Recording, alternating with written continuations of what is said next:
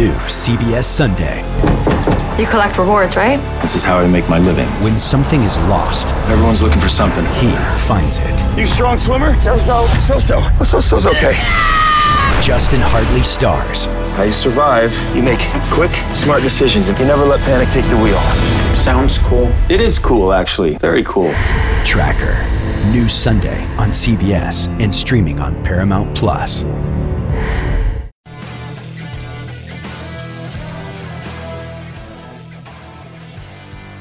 The following is a GoPowerCat.com production. All right, people, this is the Insiders, the K-State Insiders. Fitz is off today, so you got your man Big B hosting. Oh, man, basketball, troubling. Baseball, good. Women's basketball, good. We'll get into it. This is the K-State Insiders.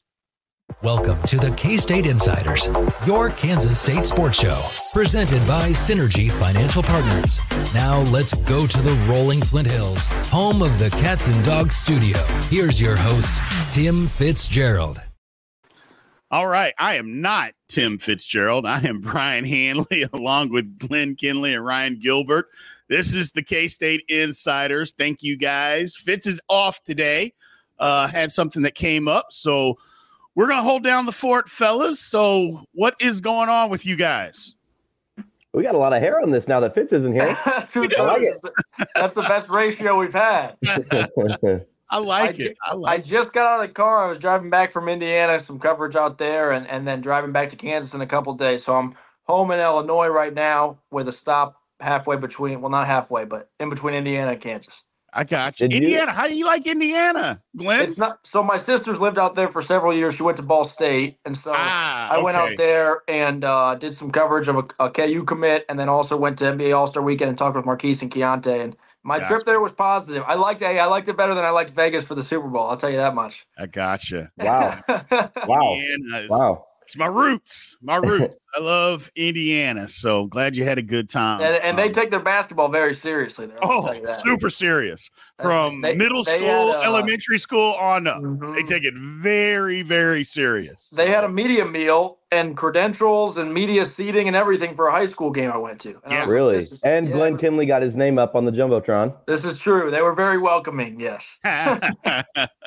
Did you sell your apartment in Topeka? Like, you haven't been home at all, Glenn. I know. I should have asked if I could get a month off rent. I don't know. Right. I don't know how that would have gone over, but I should have inquired. Oh, man. Well, guys, let's get into this. K-State drops one after having a week off. They drop one at home.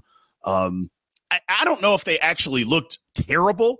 I know a lot of people said that they looked terrible. I didn't think they looked terrible. They didn't look great. There was too many spurts that they just allowed TCU to get back into the ball game when I think they had an opportunity to kind of put their foot down and expand the lead. All of a sudden you get a 10-0 run and a 20-3 run. I mean, it was silly on what happened.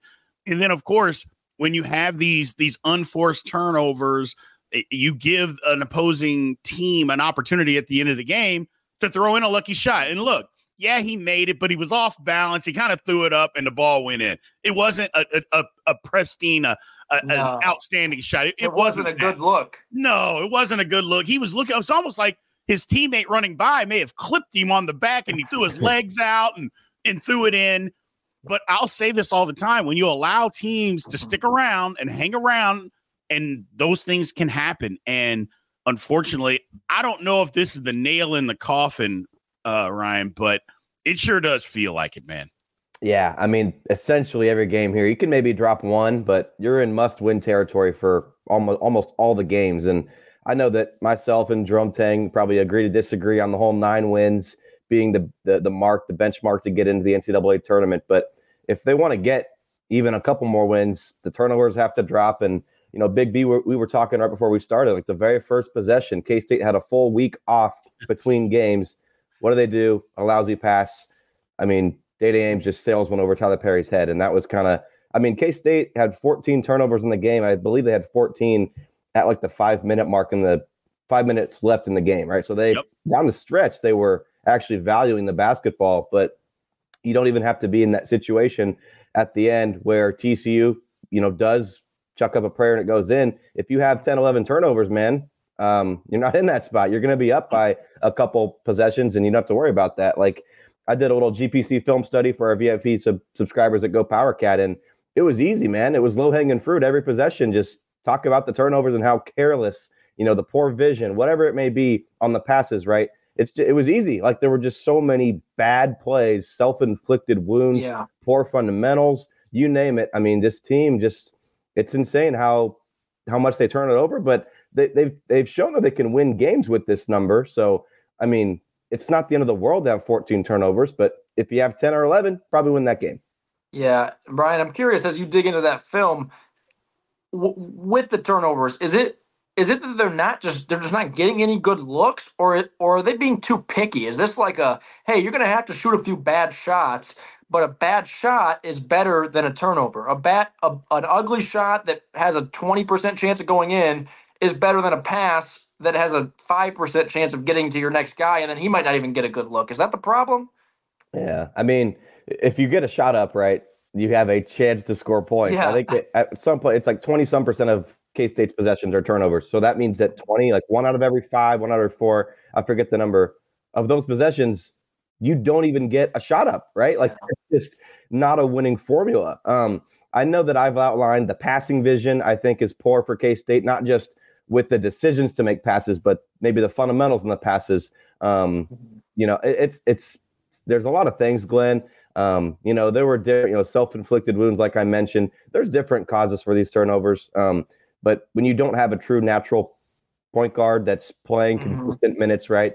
Now, I think Day Ames is a pretty natural point guard. I know RJ Jones can do that as well. Like, they've got guys that can run the point, but at this point in time, they're just maybe not where they want to be. They're not getting the minutes as a Marquise Noel would get. So, Glenn, I'm sure you've got some great things to say about Marquise with your time out there with him. But I mean, I was critical of Marquise Noel, certainly in his first season under Bruce Weber, and even last year. K-State turned the ball over a lot, and that would include Noel. But there was one play from, I remember breaking down, it was, I think it was Cam Carter to Will McNair. He was trying to, they were going up in transition, and like, it just went off Will McNair's hands.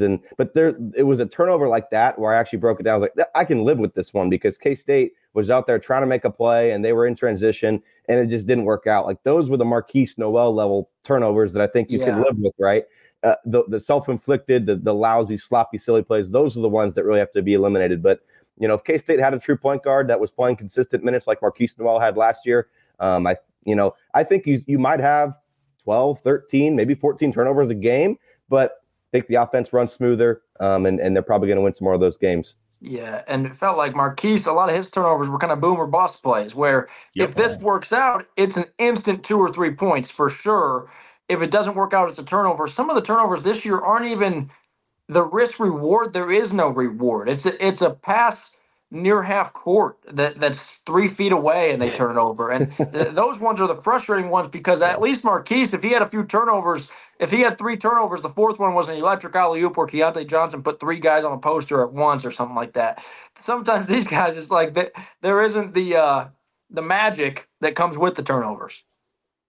No, and that's part of the problem. Is I know we beat a dead horse and talk about we don't have a legitimate, or let's just say a top-notch point guard or a natural point guard, except Day Ames. But let's just be honest, Day Ames had no business being in that game on Saturday. He didn't look like he wanted to play. He wasn't physical enough to be in that game, because when TCU brought pressure, I mean, we didn't know what to do. He didn't know what to do. We got out physical. We just weren't a physical team. And that happens when you're not a strong, you don't have somebody that's strong with the ball.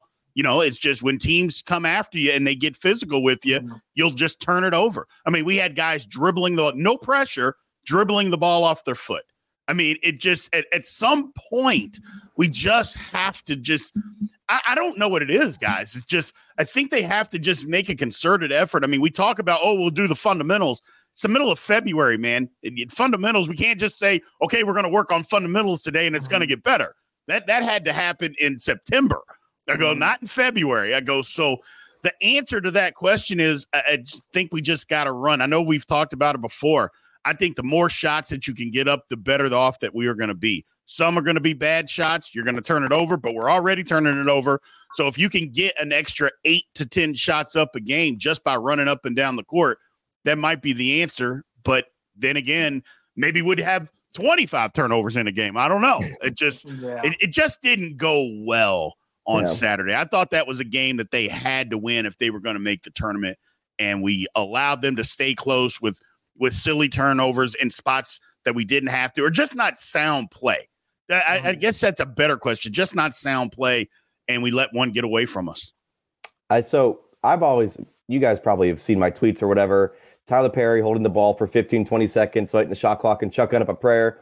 For as much as I complain about that, you know what? At least they're getting a shot off. So it's maybe low percentage, right? But it's better than a turnover. So maybe I should stop complaining about that. Well, yeah, and I think what the coaching staff tried to do for a little while, it felt like, was not ignore the turnover issue, but like Tang was pretty open about it. He's like, I think we asked, what needs to happen? He's like, I don't know. And so I think what they tried to do for a while, I think he talked about offensive rebounding and not fouling, a couple of those things, and said, okay, instead of removing our turnover problem, let's negate the turnover problem by doing other things right. And I think they tried that for a while, and I liked it. Because at some point, it's like, how long can you tell the guys, do not turn it over, do not turn it over, do not turn it over? It's like at some point you say it, and then they're playing out there, and they're bringing the ball up the court going, I can't turn it over. Yep. And that doesn't work out well. So I actually liked that idea, but I don't know if it worked. I liked it. Coaching staff liked it. Cool. Everybody's happy. But if it don't work, you got to try something else. So I'm interested to see, do they try that? I don't know. At some point, do you tell your team, hey, the first half decent look you get, you need to shoot it? I'm not talking about a wide open look. I'm not talking about a great look.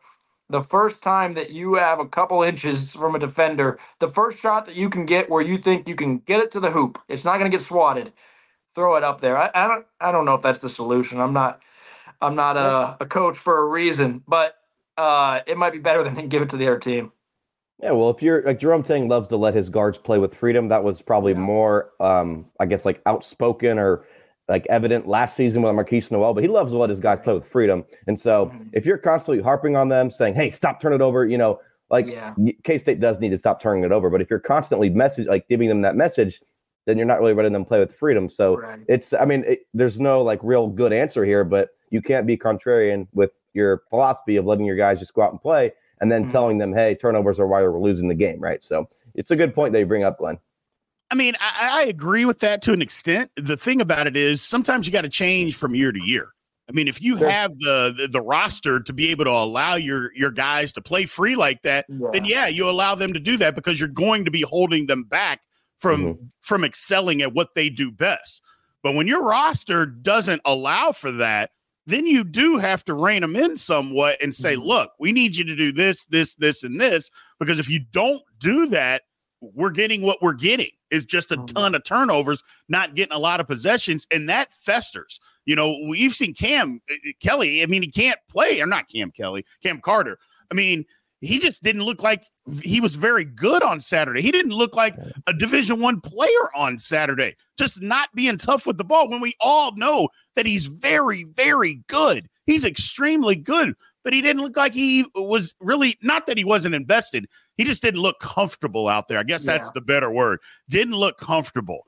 And we could say that about a lot of guys this year at K-State. They don't look comfortable with their ball in the hands, having to make the decision. They want somebody to make the decision for them and set them up to be able to score, shoot, or create, whatever the case may be. Yeah. But the bottom line is the comfort level, Glenn, is just not there with this team right now.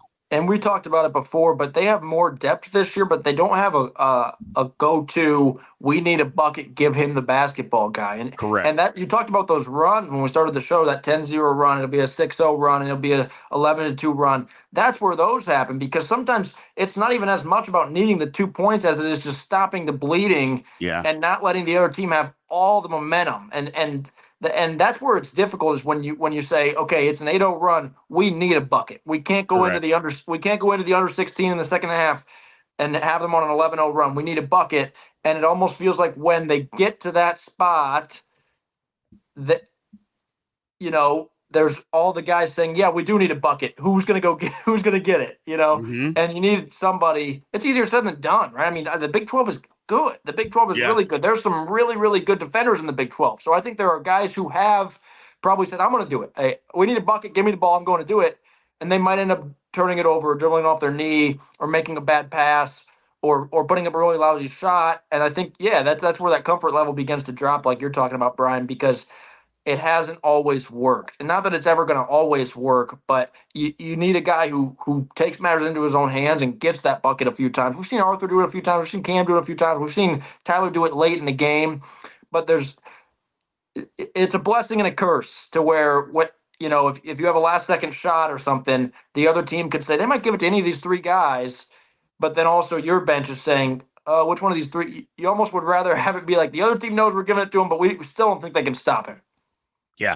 Yeah, I see that. It's just comfort level is just, and maybe their confidence too, guys. I know we haven't talked a whole lot about confidence. Yeah. Maybe their confidence right now is kind of shot. But the one thing that I know for a fact, they got to get it back quickly because tonight at Texas, it's not going to be easy. I mean, we've talked about Texas. We've made fun of Texas. But the one thing that Texas has is talent, so they definitely have talent. And Texas, again, is fighting to try to get into the NCAA tournament because they're a team that I've said on numerous occasions that if they get in, they could actually end up in the Sweet 16 just because of the talent that they have. Now, do they get in? I don't know. That's a different conversation. But they definitely have the talent, and K-State's going to have to match that because I think they're going to come out on fire. We need to just match that tonight and come out and maybe hit them in the mouth first on the road, kind of try to change some of the momentum that's been going on the last few games and come out swinging and just see what happens, man. Just take it right at them, put them on their heels, and then see what happens from there. And again, maybe you have some turnovers.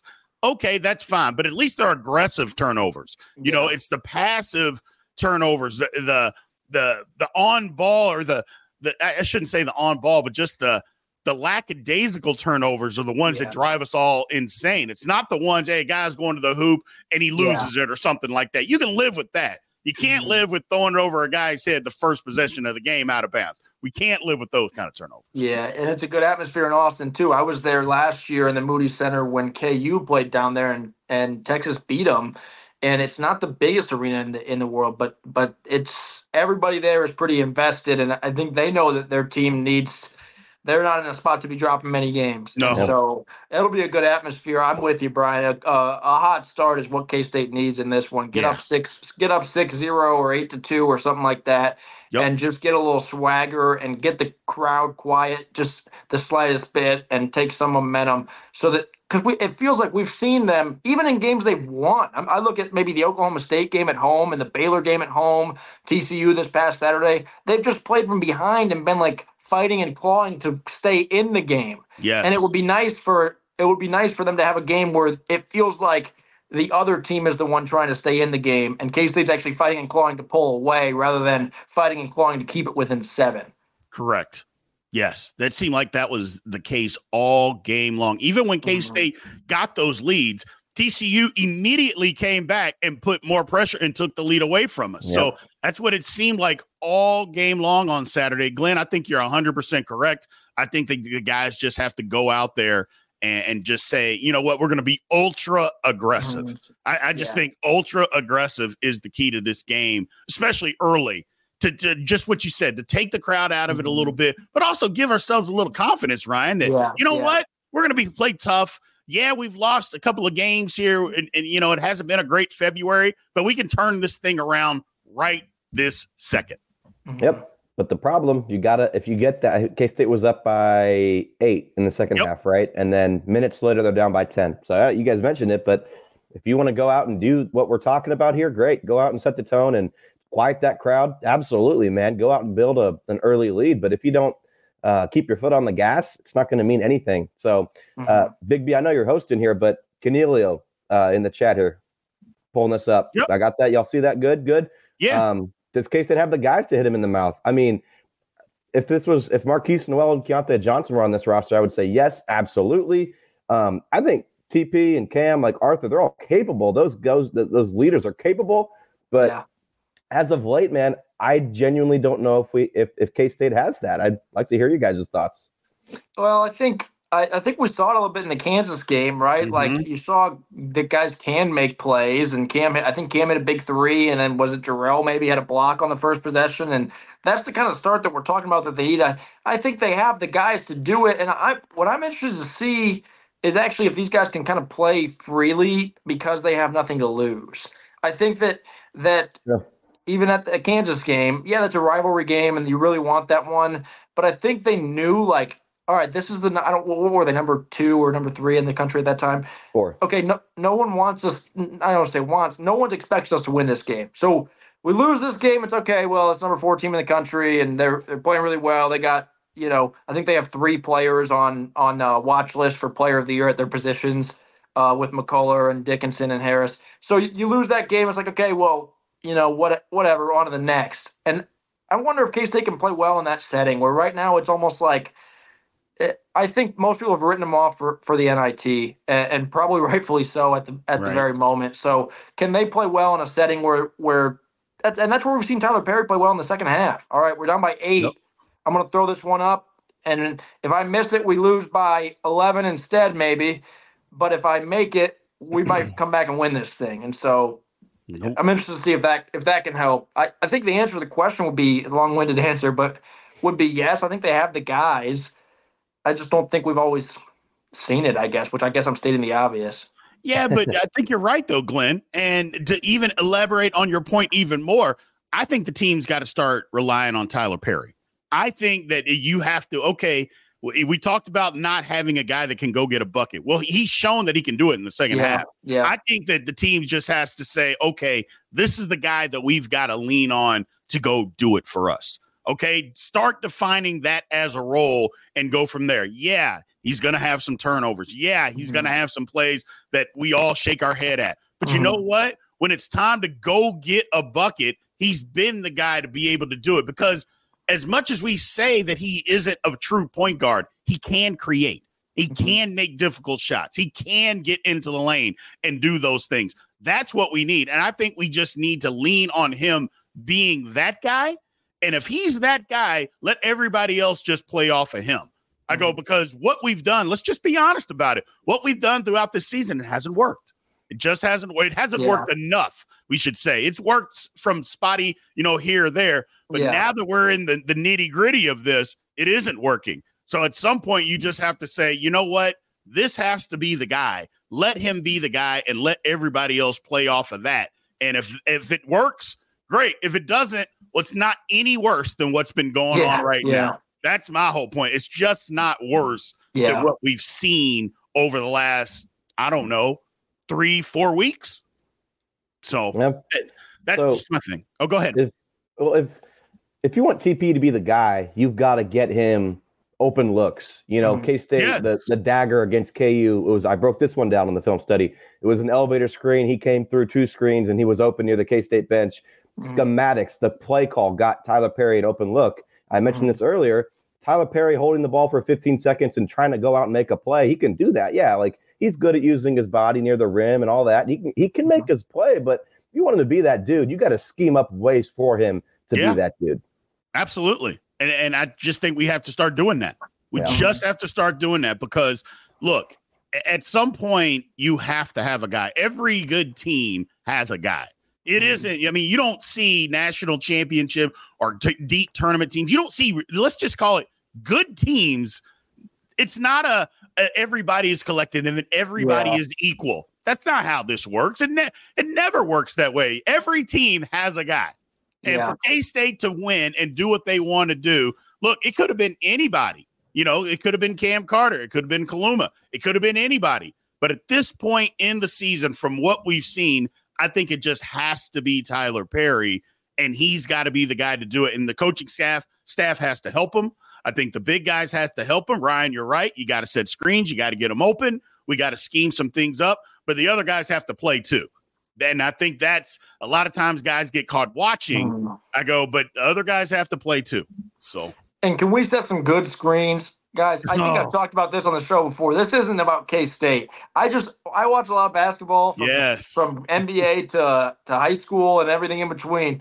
I see so many bad screens. The guys, it's not. I wouldn't even call it a screen. They just run over there and cover their nuts and like, okay, I screened the guy. It's like, no, you didn't even get in his way. He wasn't even running and you weren't even in the right direction. So that would help. Okay, there's my screen rant. But I think we saw this in football a little bit too. Not bad screens, but this year they had probably more depth, but they didn't have a Felix Anudike-Uzomah. They didn't have Deuce Vaughn. Like, correct.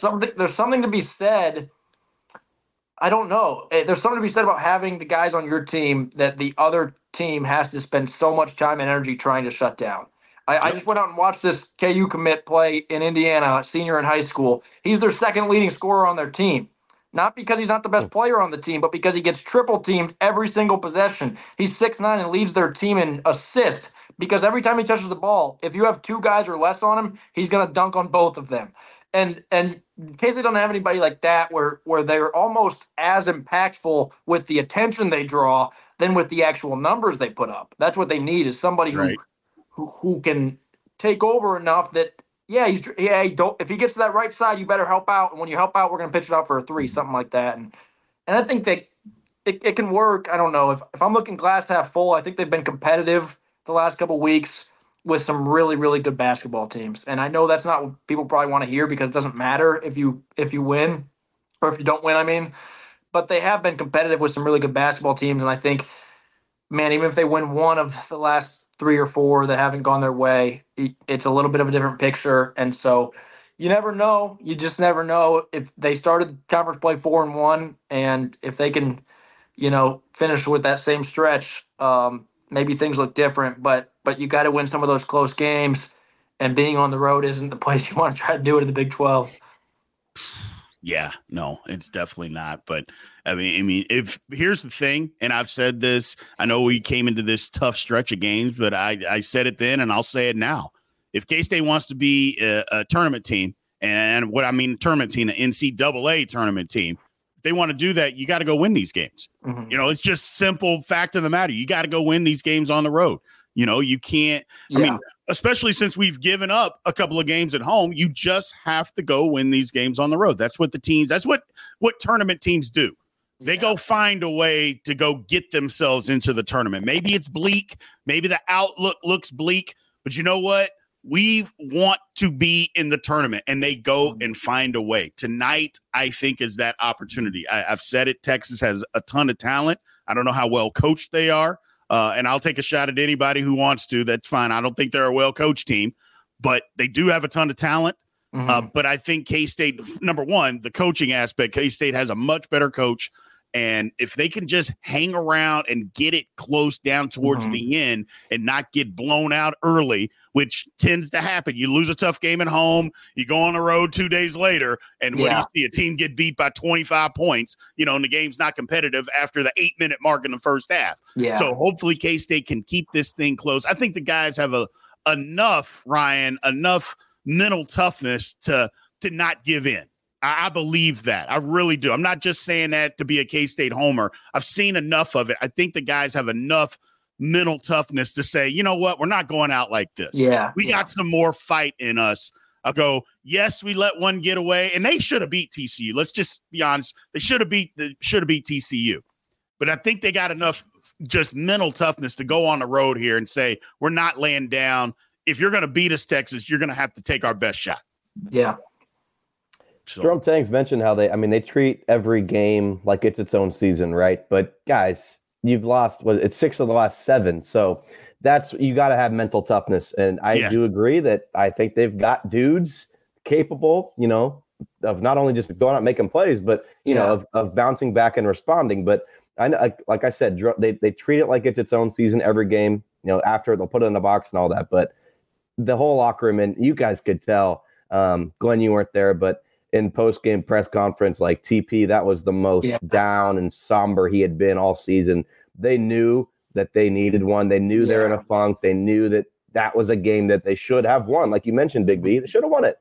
They didn't. They knew that one was one that got away. And so, they know that this is a game tonight that they've got to have mental toughness for to come back and come out and win, because they've lost 6 of 7. And I know that Tang will not admit that that's a huge problem, but guys, I mean, human human beings are going to look and say, wow, we've lost 6 and 7. Got to snap out of this. Absolutely. Yeah.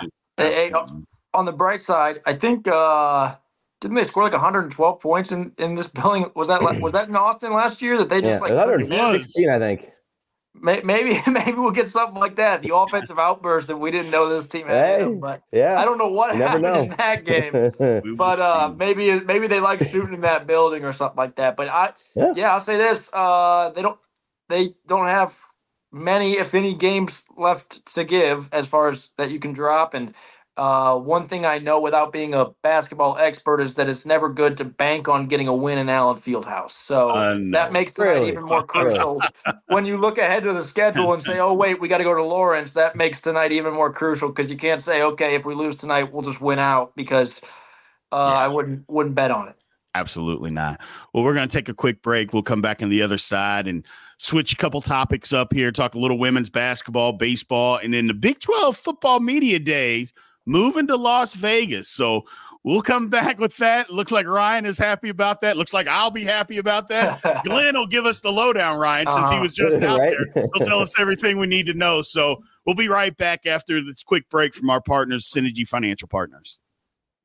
At Synergy Financial Partners, the mission is to change the way Americans plan for their financial future. Synergy doesn't just offer you a financial plan. At Synergy, the goal is to help you find your best financial future. Learn more at synergyfinancial.com. Baseball has begun, which means you need to listen to Fantasy Baseball Today in 5, part of the CBS Sports Podcast Network. Join Scott White, Chris Towers, and me, Frank Samfel, every Monday through Saturday as we deliver all of your fantasy baseball needs in just 5 minutes. We'll break down the biggest performers, news, and prospects who could make an impact this season. Make sure to download and follow on Apple Podcasts, Spotify, the Odyssey app, and everywhere else podcasts are found. Welcome back to the show. Let's head back to the studio. All right. Again, welcome back to the K-State Insiders. Fitz is off today, so we are picking up the slack for him. He'll be back next week. But guys, let's kind of switch gears a little bit here. So you have a burner. Brian's got a burner. That's his wife in the comment section. Let's get back to talking about K-State and maybe some women's basketball. They got a good win the other night. It was a nail biter. I said, but you know what? When you're playing without your best player, a win is a win, and that's kind of the way that I look at it. I don't care who you're playing. When your best player doesn't suit up and you're able to go out and get another victory. Look, K-State, I don't think they really struggled the last couple of games, Glenn. I just think, when you're without your best player, and even when she came back, it was just trying to get the feeling back, been out for 3 weeks. It's tough. Yeah. It's just tough. So I don't think they actually struggled without her. I think they actually played well without her, and then just trying to get her back in the groove, and then she's out again. So I just think they're kind of going through a little bit of it right now. Well, the game plan has to be completely different when you're with and without her. And it's hard to just to mentally just flip a switch and say, okay, now we're doing this on every single possession instead of doing this. And so that's difficult. And then, like you said, you get her back for one game, which turns out that she hit a game-tying buzzer beater in overtime to send it to 2 OT in that game on a bad ankle, which was the opposite of what she had just had surgery on. So that makes it even more impressive. The legend of Aoka Lee just continues to grow. But no, I don't think they were bad without her. And I think that give it 2 weeks, which I know, they can't afford to not play well for 2 weeks, but give it 2 weeks. They're going to be back in their groove. They've earned, obviously, a tournament bid at this point. I think you're playing for a host spot now. I think they were they 10 today in the AP poll?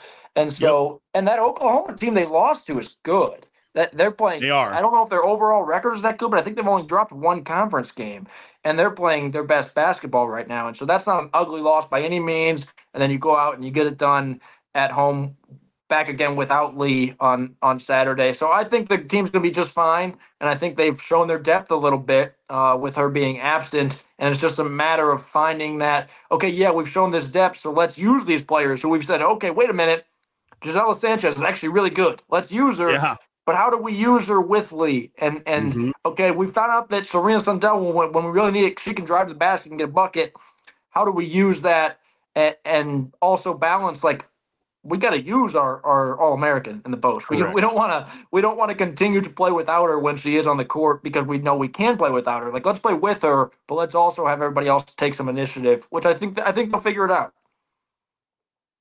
Yeah, I think one of the things is, as far as the coaching aspect of it is, we saw Coach really dig in, especially that game against Baylor, where they kind of got it. Baylor took it to us early on, and he just had the women just fight and fight and fight back in that game, and then just put on a clinic at the end of that game to win. So I think that's where, for me anyway, from the outside looking in, it looks like that they will be able to put some stuff together, because who knows, Ryan, what about the practice time? How much practice time have they actually gotten on the court since Aoka has been back? Because, you want to get her out there to practice, but at the same time, it's like, we'd rather have her in the game than practice. But to be able to get people used to playing with them, and like you said, Glenn, people that they're going to their strengths, because it seems like they've figured some stuff out while she was gone. Well, you got to be able to figure those strengths out while she's there. Just what you said. And that comes with practice time. So who knows how much practice time they've actually had. And again, especially this time of the year, the guys I shouldn't say guys, the women aren't going hard in practice like that. So I think they'll be able to figure it out. I really like what they're doing. If they don't get a hosting spot for the NCAA tournament, then they're getting hosed. They're absolutely getting hosed, Ryan, because I think they've earned it up to this point. I don't even know. I mean, you look at how many games they have left, whatever they do have. I mean, unless they just go in the absolute tank, I don't think there's any question that they're going to be hosting. Oh yeah. And to tie what both of you guys just mentioned, I know Jerome Tang talks about peaking in March. You want to peak at later in the season, right? When it really does matter. And so, you don't have Ayoka Lee in here for a few games, and, but like I'm not connected on women's basketball like I am with men's, but I would assume, like, if this was the NCAA tournament, Ayoka Lee is probably going to play. But sprained ankle, precautions, right? This isn't the time you necessarily want to peak, save that for a few weeks down the line. So, you all got to have it come together later on. And the fact that, K-State is able to win, that home back-to-back home games with the way that the men's game went in the morning, it's good for the women's to pick up a win. Yeah. And by the way, I'm stating the obvious here, I hope, but if they host an NCAA tournament game, there better be a line from Bramlage Coliseum to Tuttle Creek or something. Yeah. Because I mean, they deserve that support, and they've gotten it. I'm not, I don't think I'm like getting a call to action here, because I think they've already gotten it, but man, that better be sold out. That better be the best atmosphere that gym has seen all year, including the men's games. If they earn that, they deserve all the support and then some, because this team, quite frankly, has provided Kansas State basketball fans with some much needed. You know what I'm saying without me finishing that sentence. With some much needed relief, maybe, after watching some of the men's games. Well, and that's the thing. If for them to be able to get, first of all, I think the men should go to the home seating system and get these games out of Boise, Idaho. Look, I know if we have some people watching from Boise, Idaho, I apologize, but I'm sorry. If UCLA and Providence are playing in Boise, Idaho, there's going to be 11 people in their arena. I think you got to, I think it's smart. Just make the games and do just like the women do. And look, it's a way for revenue. I get it. But if you're only going to have, and I know they've kind of tried to change it and do these pod things, but I still don't think that works 100%.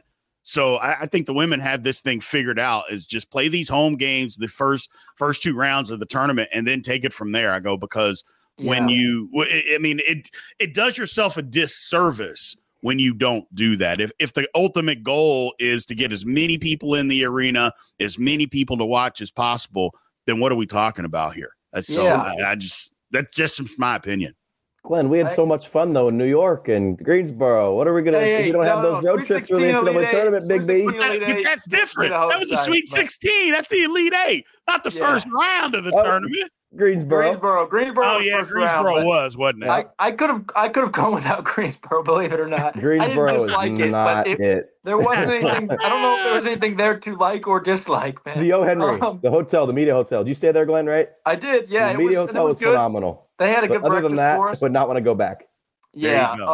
I think I like that idea a lot. Correct? Are they doing college football playoff? Are it like host at a school gets to host? Am I making that up?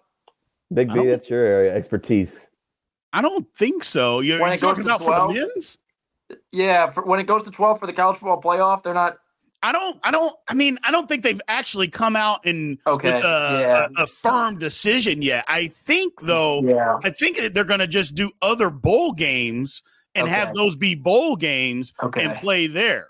Because I would like to see those get some home games too. I just think there's something about getting in that college town, and man, the atmosphere is just unmatched. Now, the argument would be that then those teams might have an unfair advantage. It's the playoffs, but they've earned it, right? If they're the top seed, I'll tell you this: the seeding would matter a whole lot more. And the selection committee is probably like, please don't do that, because right now, if you have a team that's a 1 seed versus a 2 seed in the NCAA tournament, they probably don't. I'm not gonna say they don't care, but it's not the end of the world. But if it's a 1 seed versus a 2 seed and it matters who hosts, then they're going to be like, wait a minute, we had this many quad 1 wins and they couldn't win on the road. And the selection committee probably want nothing to do with that. No, you're right. You're right. They wouldn't want anything to do with it. But for the most part, I think the selection committee, I think they get it right.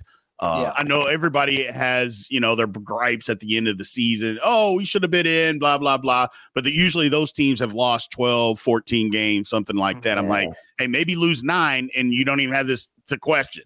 I go, that's just me, though. That's just me. Flipping it over to a little bit baseball this weekend. I'll be the first person to admit I'm not the biggest baseball person, but I know K-State's got a really good baseball team this year. Started off the year 2-1. I just think, apparently the two preseason All-Americans, and we had some base running errors, I guess, on the game on Friday that kind of cost them the game. So guys weren't paying attention on the base pass. So, but I'm going to guess that's just kind of first game jitters, just getting out. It's February. It is what it is. I'm just thinking first game jitters. That happens to everybody. They'll get it figured out. But I would suspect K-State has a really, really good year in baseball this year. Yeah, I think my expectations might be too high for him. I was telling some buddies the other day, Tyson Neighbors, that closer of theirs. Yep. I'm so high on Tyson Neighbors that I'm just ready for him to put up some video game numbers. So he's going to put up like some really, really good and impressive numbers, and I'm still going to be disappointed because I've gotten my hopes up so high. But no, I think he's a stud. And the other thing I would maybe warn K-State fans, and not that they might not have an ugly loss here and there, those happen, but they made their schedule tougher this year because of how and why they were left out of the NCAA tournament last spring. Yep. So when or if they drop a few non-con games, and K-State fans are like, what the heck? We thought this team was supposed to be good. Well, they should be playing tougher teams, because that was why they were left out, because apparently they hadn't played enough tough teams. Right. And so that comes with the territory. When you schedule those tougher teams, the record might not look as good overall, but the number of, I don't know how many games I'm guessing here, but if they have 35 wins versus having 30 wins, but the 30 are against really quality opponents, that looks different. So that might happen. But yeah, the Neighbors is a stud. Last year, that Pete Hughes' teams have always been able to hit the baseball. That's never really been an issue. But last year, the pitching, they had a first-year pitching coach last year who I think really took them in a step in the right direction. And they brought back 3 or 4 pitchers who probably could have chased money, whether that was pro or SEC NIL or something like that, and they brought those guys back. So I'm excited about the pitching staff to see what they can do and see what this pitching coach can do in his second year working with these guys. Well, one thing about the tournament aspect of it, I'm glad you brought that point up, Glenn, is playing tougher teams. Absolutely. The baseball, I think more than any other selection committee, they really do a good job of understanding who you played and who you beat. I know we hear that from Jay Billis all the time on ESPN talking about the selection committee, like who you played and who you beat. And sometimes when you see some teams in, you're like, well, they didn't really play anybody and they definitely didn't beat anybody, but they still got in. Baseball is totally different. It's just what you said. Maybe if you don't have 35 wins or in one year you don't make it, maybe you have 28, but you beat a really good 28. Baseball does a good job of rewarding you for playing that kind of schedule. Yeah. Now, the gripe that K-State fans will point out here as we look back to last spring, not to live in that, but was that, hey, maybe we didn't need to look at comparing resumes too much with K-State and Oklahoma because they played each other. Yes. And they played so many common opponents that we didn't need to look at the non-con and say, well, this team played UC Irvine. Well, this team played UC Berkeley. Well, they played each other. So that's where it's flawed a little bit. But I do agree with you, Brian, that I don't think the baseball committee just looks at the number of total wins you have. No, they don't. Yeah, real quick here, guys. Cole Carmody of our Go Power Cat staff did a nice interview with Pete Hughes. That's up on the same YouTube channel you're watching this, and it was before the games in Arizona, so I know it's a little dated just as far as like that stuff. But he did a good job of outlining the entirety of the season, certain players, and so I'd give that a watch if you're into baseball. If you're tuning in right now, you'd probably like it. But you mentioned the scheduling, guys. This made me think of K-State basketball right now with the non-conference. Like you had the 2 games in the Bahamas. Miami and Providence at the time. It's like, okay, good.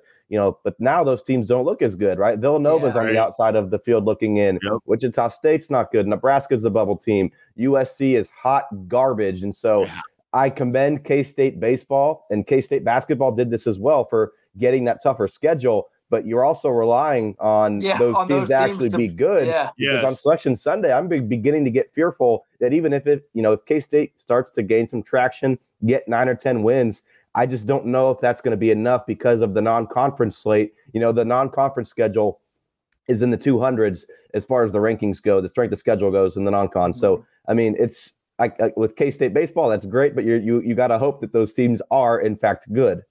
Yes. And not only that, you also got to win the games. K-State, the problem with K-State, you played some teams and they weren't quite as good, but we lost. Yeah. You lose to USC and get whipped by USC. That just doesn't look good. So and Nebraska, gosh, that Nebraska game.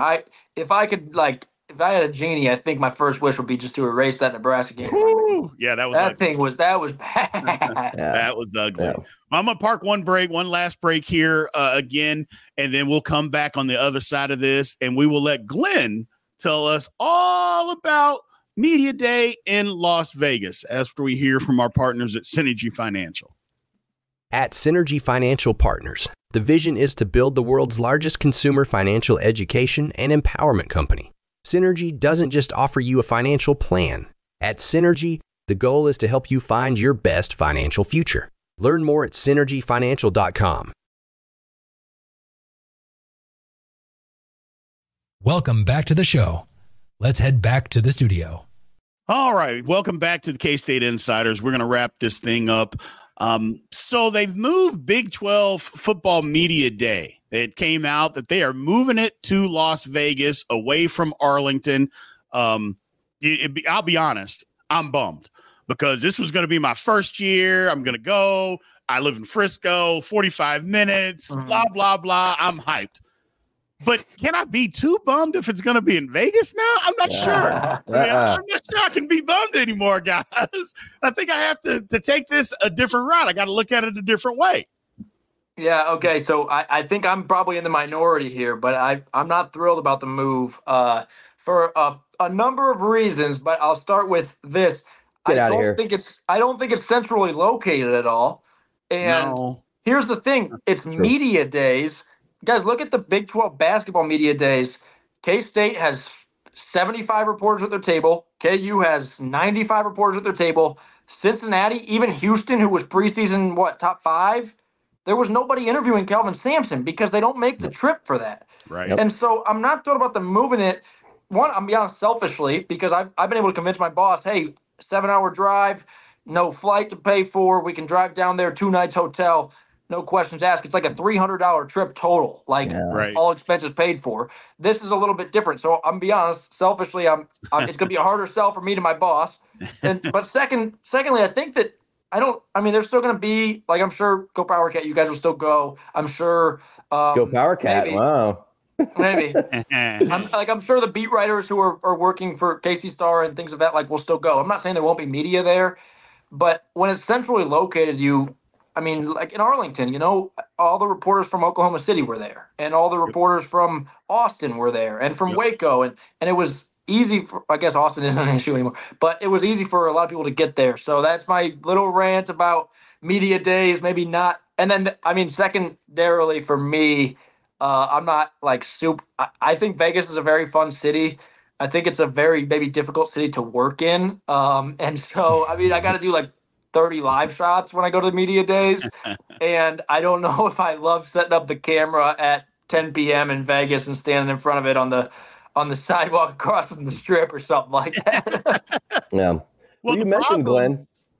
Well, go ahead, Ryan. Well, I was just going to say, Glenn, that you mentioned the reporters, and I asked Tang, K-State had an unofficial visitor like a month back for a basketball game, and I asked Tang about just the crowd, how much Bramlage Coliseum, like how much of an impact that can make. But Tang said that everything matters. Like obviously the visits, you go out and see him, all this and that. But he mentioned how at media days, like recruits see that. When you see that there's that many people interviewing, I know that K-State and KU are right down the road from Sprint or T-Mobile Center. It still looks good.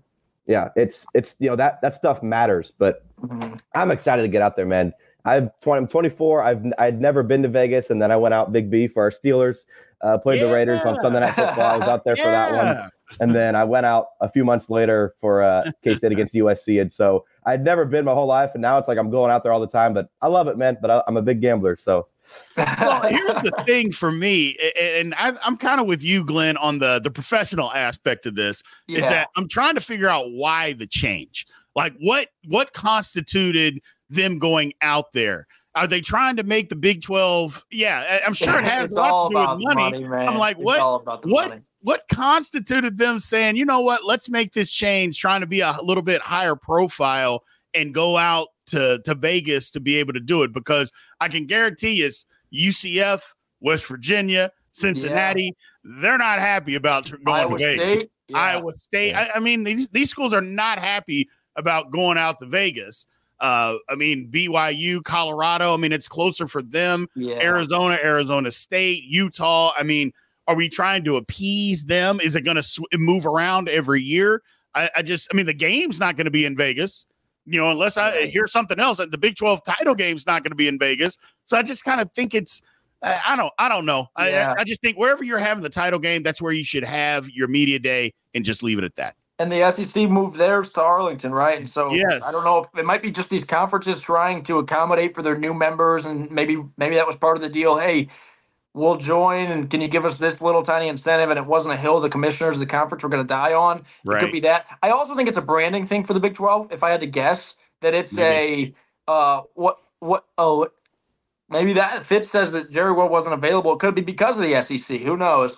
But I think it is probably also a branding thing of this idea of being younger, hipper, cooler. Is that what Brett Yormark always says? It's like flashy to go to Vegas and have – and Allegiant Stadium is awesome, right? And so it's a little flashier. It's a little cooler, if you want to call it that.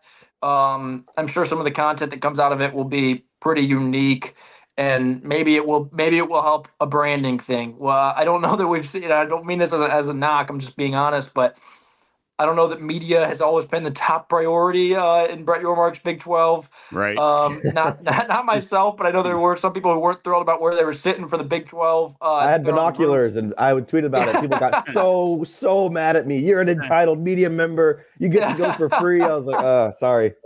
But I mean, there's been that. There's, I think all the media wanted an explanation on like the Big 12 tiebreaker thing, and we didn't exactly get that. And so there's been a few things but that's part of the deal, man. Hey, quite frankly, he can make us all the happiest campers in the world as we stand there with our microphones, but we're not giving him thousands or millions of dollars. So to survive, whether you like it or not, he's got to prioritize money. And then second priority is money. And third priority is money. That's just how it rolls. Yeah. And that's the thing about it, is we just have to look at it.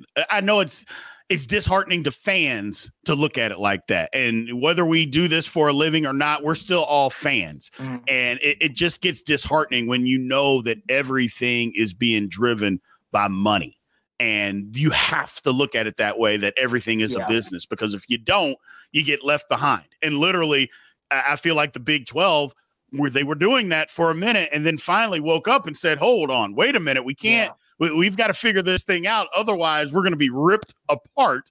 And we literally saw that from the Pac-12. So I think, like I said, the sooner they get this basketball deal done, the sooner they get that deal done, I think the better, even the more solidified the conference will be. But that's a conversation for another day.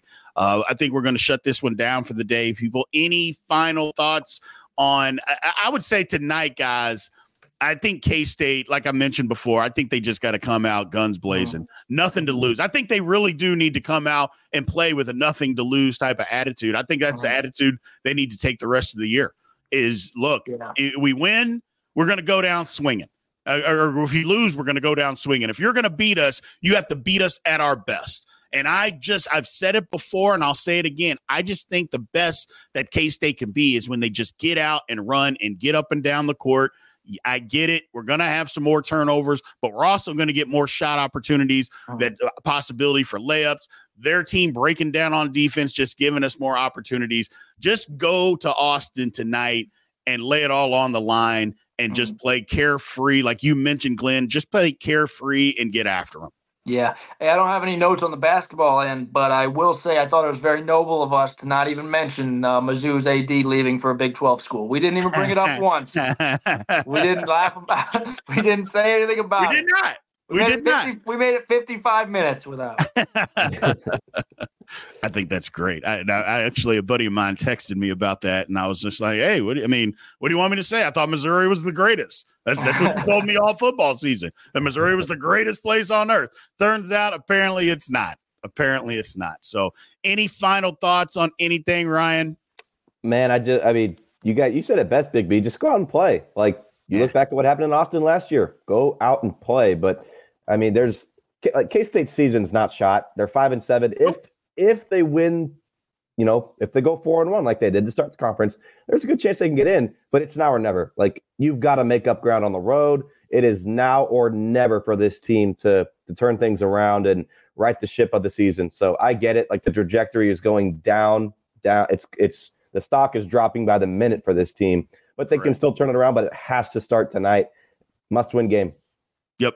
Absolutely. I appreciate everybody taking time out to join us again. I know I'm not fit, so I didn't do quite as good a job, but he'll be back. More importantly, remember to tune in Tuesday through Friday, the Big 12 Insiders right here. We may be making some changes to that to keep it going, so I appreciate everybody that's already joined. Please go subscribe and all that good stuff. We will catch you guys next week. We appreciate you showing up. This has been a GoPowerCat.com and Spirit Street production. Please support this show by subscribing to this YouTube channel or follow us on your favorite podcast platform.